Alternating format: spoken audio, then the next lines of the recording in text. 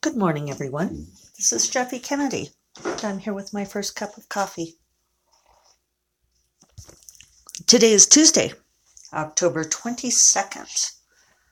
Got a little bit earlier start today, which is good. And so I've already done an hour of writing. I just got about 600 words that time, but I've finished my latest round of retracing and layering.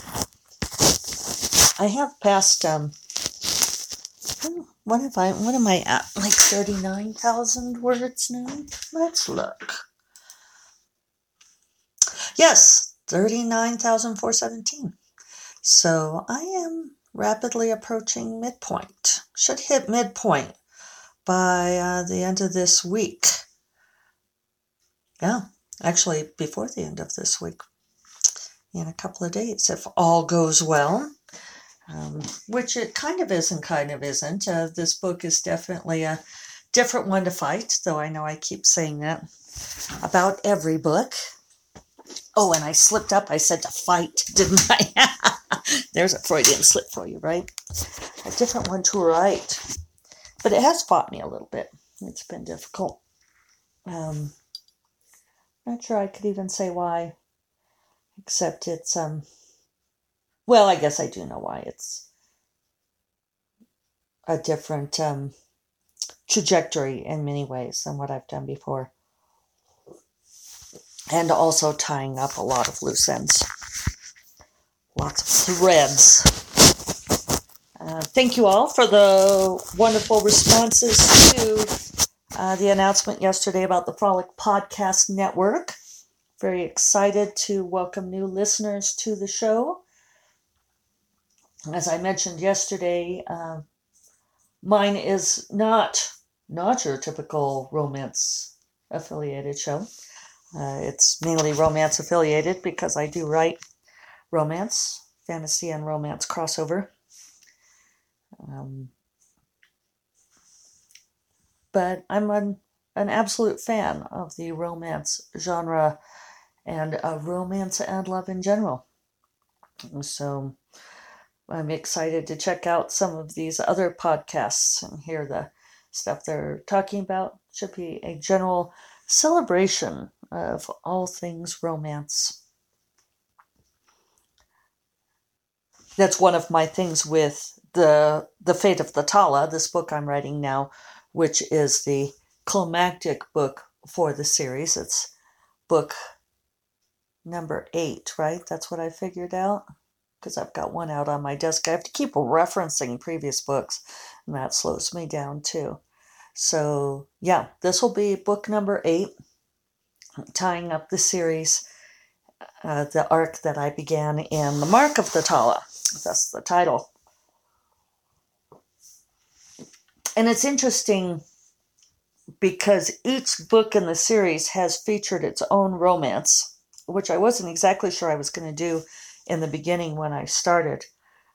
When I wrote The Tears of the Rose, I wasn't even entirely sure that there would be a romance. It took a little while to come in, but then gradually I found my footing and found the structure, I guess, the ways in which the romance factored in to the heroine's journeys and adventures. So in some ways, the Fate of the Tala is coming back around and tying up a lot of those, I don't know, the initial questions I put out in The Mark of the Tala. The Mark of the Tala started from a central image. I've talked about this in interviews before, but it came from a dream. A dream that I had that I was inside a castle and that there was a monster outside the castle killing people. And my sister and her husband had vowed to protect me. And they kept sending out people to defeat the monster so that I would be safe, because the monster wanted me.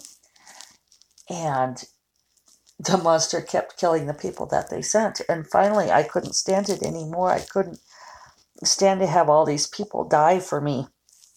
And so I decided I had to leave the castle and go out there and confront the monster. which I think has some fairly obvious subconscious clues in it, life clues there, about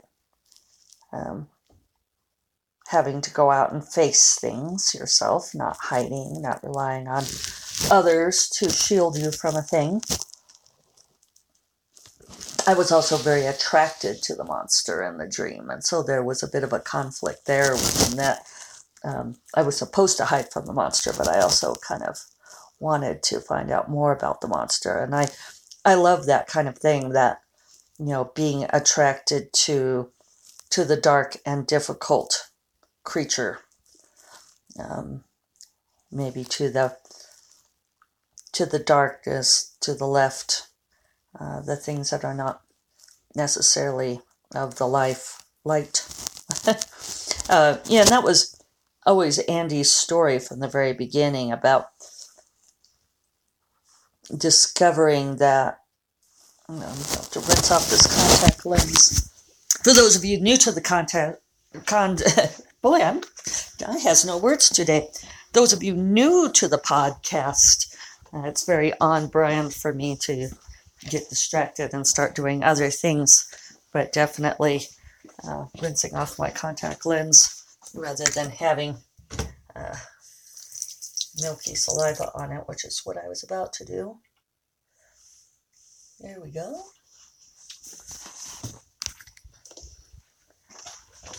Because I don't edit.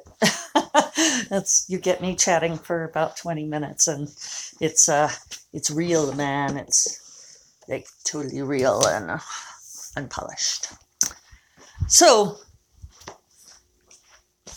Andy, in that first book, discovers that the things she's believed all of her life to be right and good are not necessarily, that they're a facade. And when she goes out to confront the monster, those of you who've read the book will absolutely know the scene that I'm talking about. That comes from the dream, which really doesn't happen until about the midpoint of the book. When I wrote the book, I had to kind of write up to that point, and then right after that, right from that point on, to kind of discover what was the creature in the dream, what was going on in the dream. So, yeah.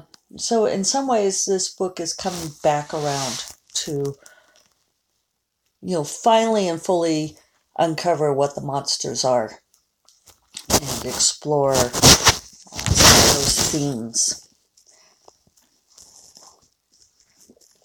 And I'm taking the romance it's a different kind of romance than I've ever written before. So I'm not exactly sure where it's going to go. I know that it's going to end up happily, not just because of reader expectation, though I absolutely honor reader expectation. It's because I fundamentally believe in happiness. And I don't believe in leaving things in a tragic place. I don't think tragic emotions are any more valid than happy ones, which I think our society puts a lot of emphasis on. That the sorrow and death and so forth are somehow the more riveting emotions. So I'm just not exactly sure how I'm going to get there. And that's part of writing the way I write. I tweeted something yesterday, and boy, did that tweet take off. A lot more so than I think any tweet I've ever put out there. But it was because I'd seen yet one more class on teaching pantsers how to plot or pre-plan a story. And so it was sort of a burst of frustration, but I said, how come there's so many classes like that? Where are the classes that are, pantsing for plotters? And then I was riffing on various course titles, like learning to relinquish control and trust your creative flow. And it's gotten so much response. And it's interesting because a whole lot of it is amens and hallelujahs from my fellow pantsers. Fist bump to you all. A lot of people who had never heard the term pantsing, which I first heard when I went to my very first RWA conference, and I learned it in romance writing circles way earlier than I heard it anywhere else. And it comes from the phrase "to fly by the seat of your pants," which is a phrase longtime listeners will know that I've really never cared for. To me, that's Yep. Dropped my phone. I have a new phone case, and the microphone jack doesn't quite fit exactly as well as it used to. I might have to see about a different phone case so it pulls out more easily, which is unfortunate, but I'll just have to try to sit still better. Not my forte, as you all know. There, I'm getting out a nail file because I found a rough spot on my nail, and I don't want to pick at it. So, I feel like to fly by the seat of your pants is a phrase that somebody who sees that method of writing as fundamentally out of control would use. So, I don't really love it because that's not how I feel. That's really not how I feel when I write. Although I deliberately put it that way in the tweet because I was talking to people who see it that way, and all of there feels like just so much pressure to pre-plot a story. And I do make that distinction, not plot, because the plotters say, oh, I'm a plotter. It's like, well, if you write a book, you're plotting. It's really, really hard to write a novel that has no plot. The difference is whether or not you pre-plot, whether or not you plot the story before you write it.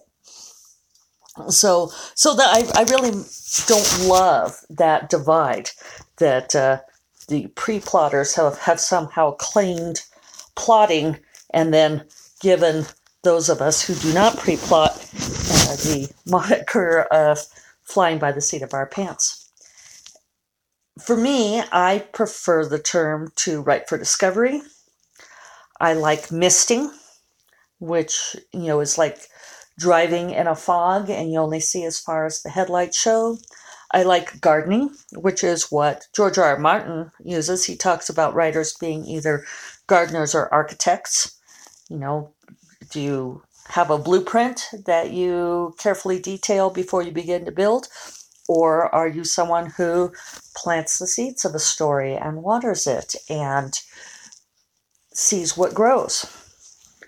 And George isn't necessarily the best person to point to at this point because, he's having trouble with his ending, with finishing that last book. But I don't think that that's a function of him being a gardener necessarily. I think it has a whole lot to do with having someone else taken over writing the story with the very popular HBO series. Creativity is a delicate thing. It's something that we have to be careful of.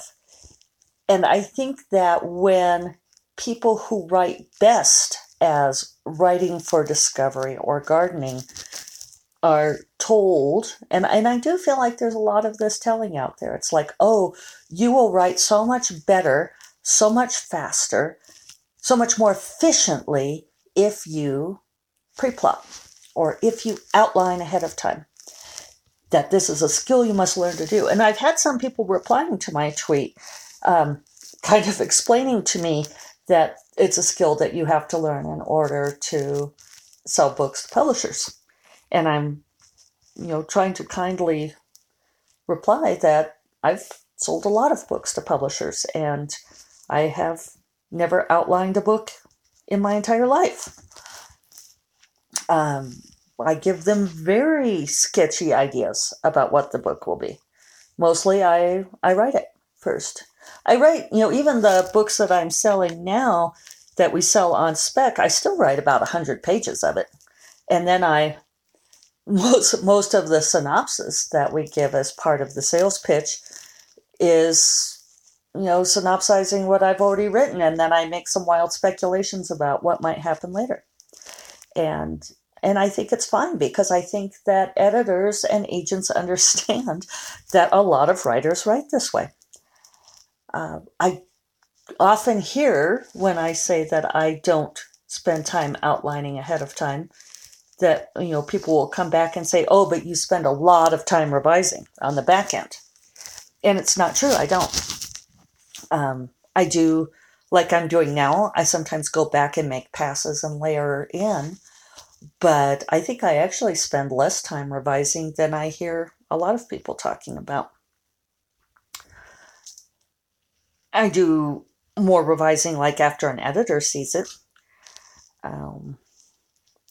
But for me, the story grows. That's why gardening is a good analogy for me. It's not like I have to do a lot of pruning on it after it's grown. If I nurture it as it grows, then, by the time it flowers, it's pretty much there. And I think that that's a perfectly valid method of writing. I totally get why it doesn't work for some people, because it absolutely does require a lot of trust. And I do a lot of thrashing, like I'm doing on this book that I'm writing now, where I'm not sure where it's going. And it definitely does feel like, casting yourself into that flow, throwing yourself off the cliff into the sea and trusting that you will swim. And the thing is I always swim. And I think we all can swim. It just requires taking out a whole lot of those expectations. But I think really the key is that while it is useful, excuse me,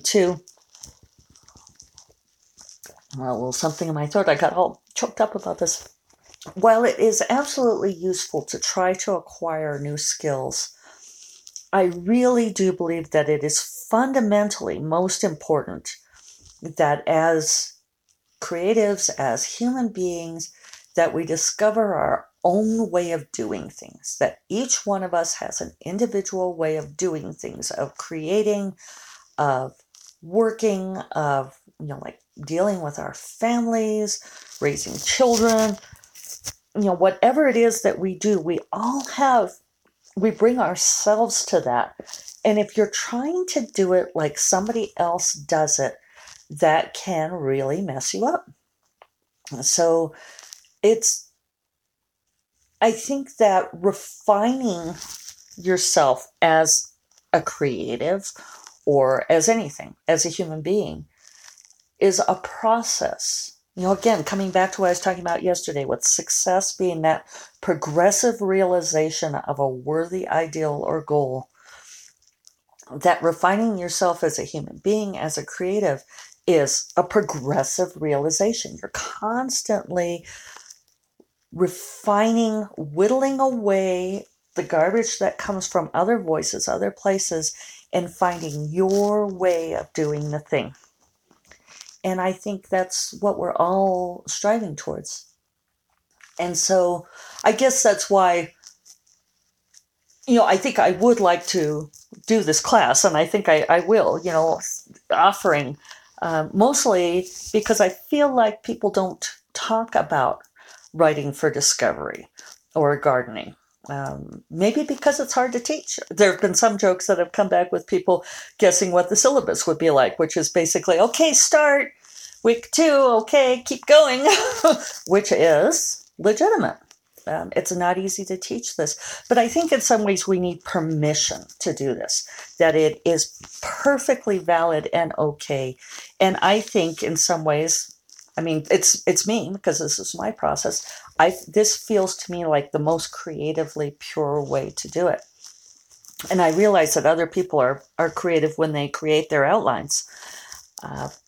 I just can't do it. And I think trying to force your creativity into doing a thing that isn't you will kill it. It's not treating your creativity as the precious thing that should be nurtured. We really, I don't think I can emphasize enough how important it is to protect our own creative process. And really, I think most creatives are somewhere on the spectrum. That there are probably some people who are purist gardeners. I know I'm pretty far down the gardening spectrum. There are people who are probably pure architects. Most people are going to fall out somewhere in the middle. And that's fine. What matters is that you do what's right for you. And so it turned into more of a rant than I intended today, but I guess it's on my mind. And it's really been interesting reading all the replies to it, so I appreciate that. So soon I will have this memorized, but I will go ahead and tell you that First Cup of Coffee with me, Jeffe Kennedy, is part of the Frolic Podcast Network now. And you can find more outstanding podcasts to subscribe to at frolic.media/podcasts. You can find the link in my show notes. And I'm posting the cover of The Fiery Crown on the podcast too, in case you haven't seen it yet. Book 2 in Forgotten Empires. Sequel to The Orchid Throne, for all of you saying, okay, now what happens next? What happens next is there's a fiery crown. So I hope you all have a fabulous Tuesday. I hope you make some good steps in your progressive realization of a worthy goal or ideal. And go out and be creative in exactly the way you want to be. I'll talk to you all on Thursday. Take care. Bye-bye.